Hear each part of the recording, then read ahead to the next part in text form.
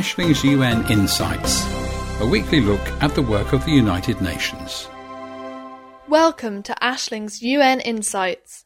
Having recently returned from an internship at the United Nations headquarters in New York, and with my family growing weary of my constant yammering on about it, I've decided to pass on what I learnt to you lovely listeners.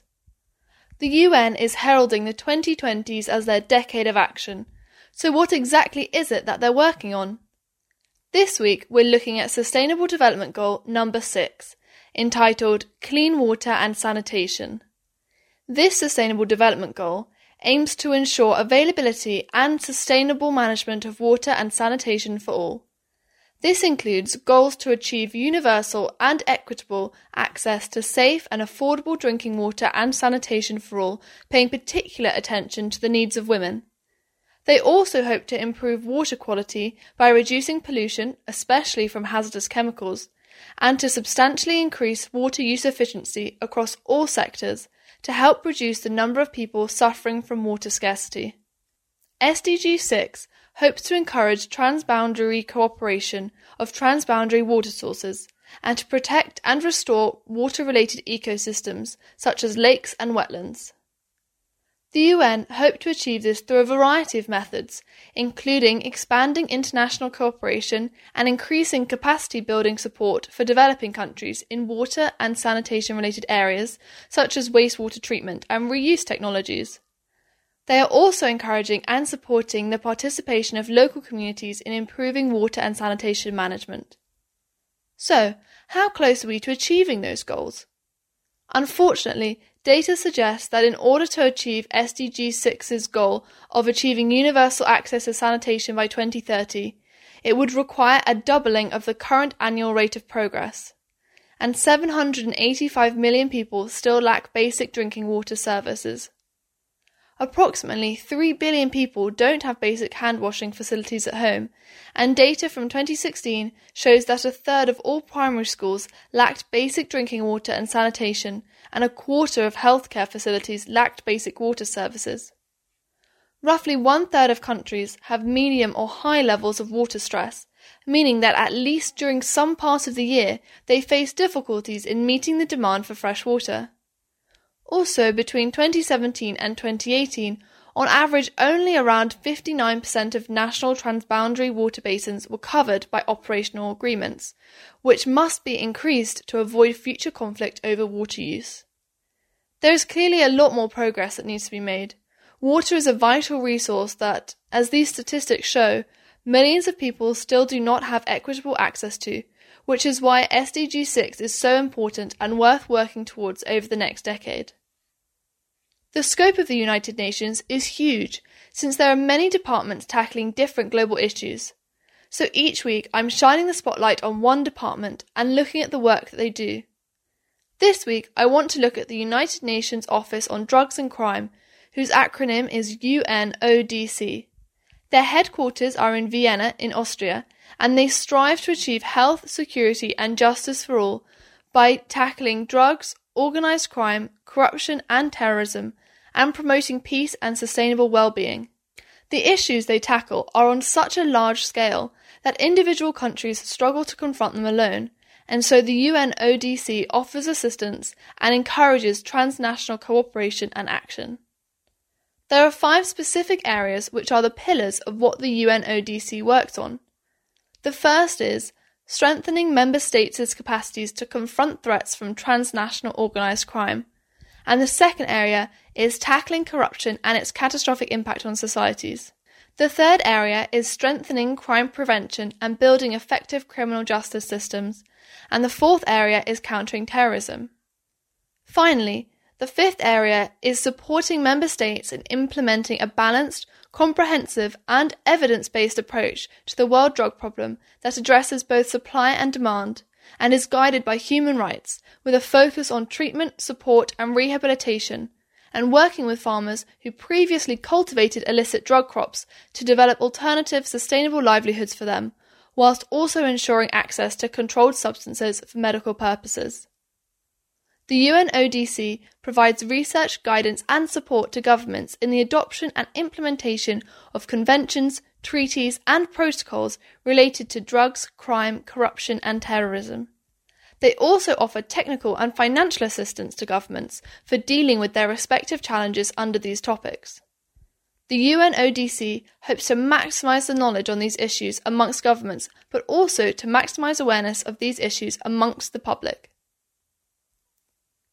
There were quite a few international days this week.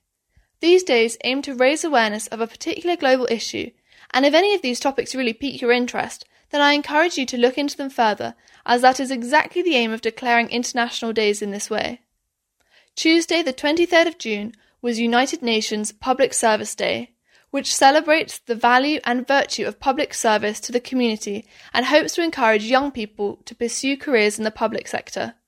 Tuesday was also International Widows' Day, which aims to draw attention to the voices and experience of widows who in some places are denied inheritance rights, have their property grabbed from them after the death of their partner, and can face extreme stigma and discrimination.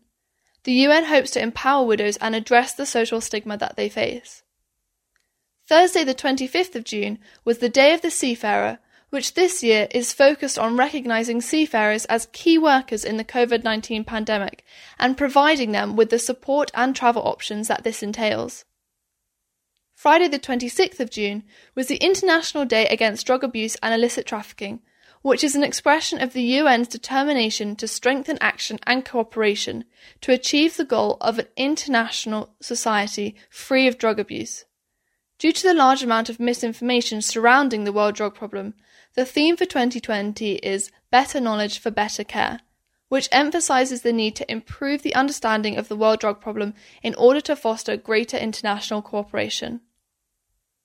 Friday was also the United Nations International Day in Support of Victims of Torture, which is an opportunity for the UN to call on member states, civil society and individuals everywhere to support victims of torture and those who are still tortured today in all regions of the world, despite it being a crime under international law. They emphasise that concerns about protecting national security and borders is not a justification for torture or other forms of cruel, degrading and inhumane treatment. Saturday, the 27th of June, was Micro, Small and Medium-Sized Enterprises Day, which aims to raise public awareness of their contribution to sustainable development and the global economy. These enterprises make up around 90% of all firms and on average account for 70% of total employment and 50% of GDP. They also tend to employ a larger share of the vulnerable sectors of the workforce, such as women, youth and people from poorer households. Yet unfortunately, these small businesses are being hardest hit by the economic fallout of the pandemic, which is the particular focus of this day this year. So, what has been discussed at the UN this week? As before, if any of the things I mentioned particularly catch your attention, then you can hop on the UN Web TV website and watch the meetings in full. On Tuesday, there was an event for the United Nations Public Service Day, with a specific focus on honouring public servants in the COVID-19 pandemic response. Then on Thursday, there was an event to mark Micro, Small and Medium-Sized Enterprises Day, which focused on the impact of COVID-19 on micro, small and medium-sized enterprises, specifically the difficulty of having both a negative demand and negative supply structure due to the disruption to commodity chains during the pandemic. On Thursday, there was a conference between the UN and the European Union about Syria and its neighbouring countries. The crisis in Syria has now entered its 10th year, and it is estimated that around 70% of Syrian refugees live in poverty. They discussed the resilience-based approach, which sets out to increase opportunities for self-reliance for refugee and host communities and strengthen the capacity of national and local institutions to address current and future needs, and the impact of COVID-19 on Syria, refugees and the countries surrounding Syria who are hosting refugees. On Friday, there was a virtual ceremony to mark the commemoration of the signing of the Charter of the United Nations. The Charter calls for the UN to maintain international peace and security, promote social progress and better standards of life, strengthen international law and promote human rights. There were reflections on lessons learnt from 75 years of the United Nations and calls for further international cooperation and action to build a better future for all. Importantly, there were calls for more equitable representation for all regions on the Security Council. Throughout the week, there were also meetings about the situation in the Central African Republic, the Democratic Republic of the Congo, Somalia, South Sudan, Afghanistan, and the Middle East more generally. That's all from me for now, but join me next week for more UN insights and news. See you then! Ashling's UN Insights, a weekly look at the work of the United Nations. Brooklyn Radio.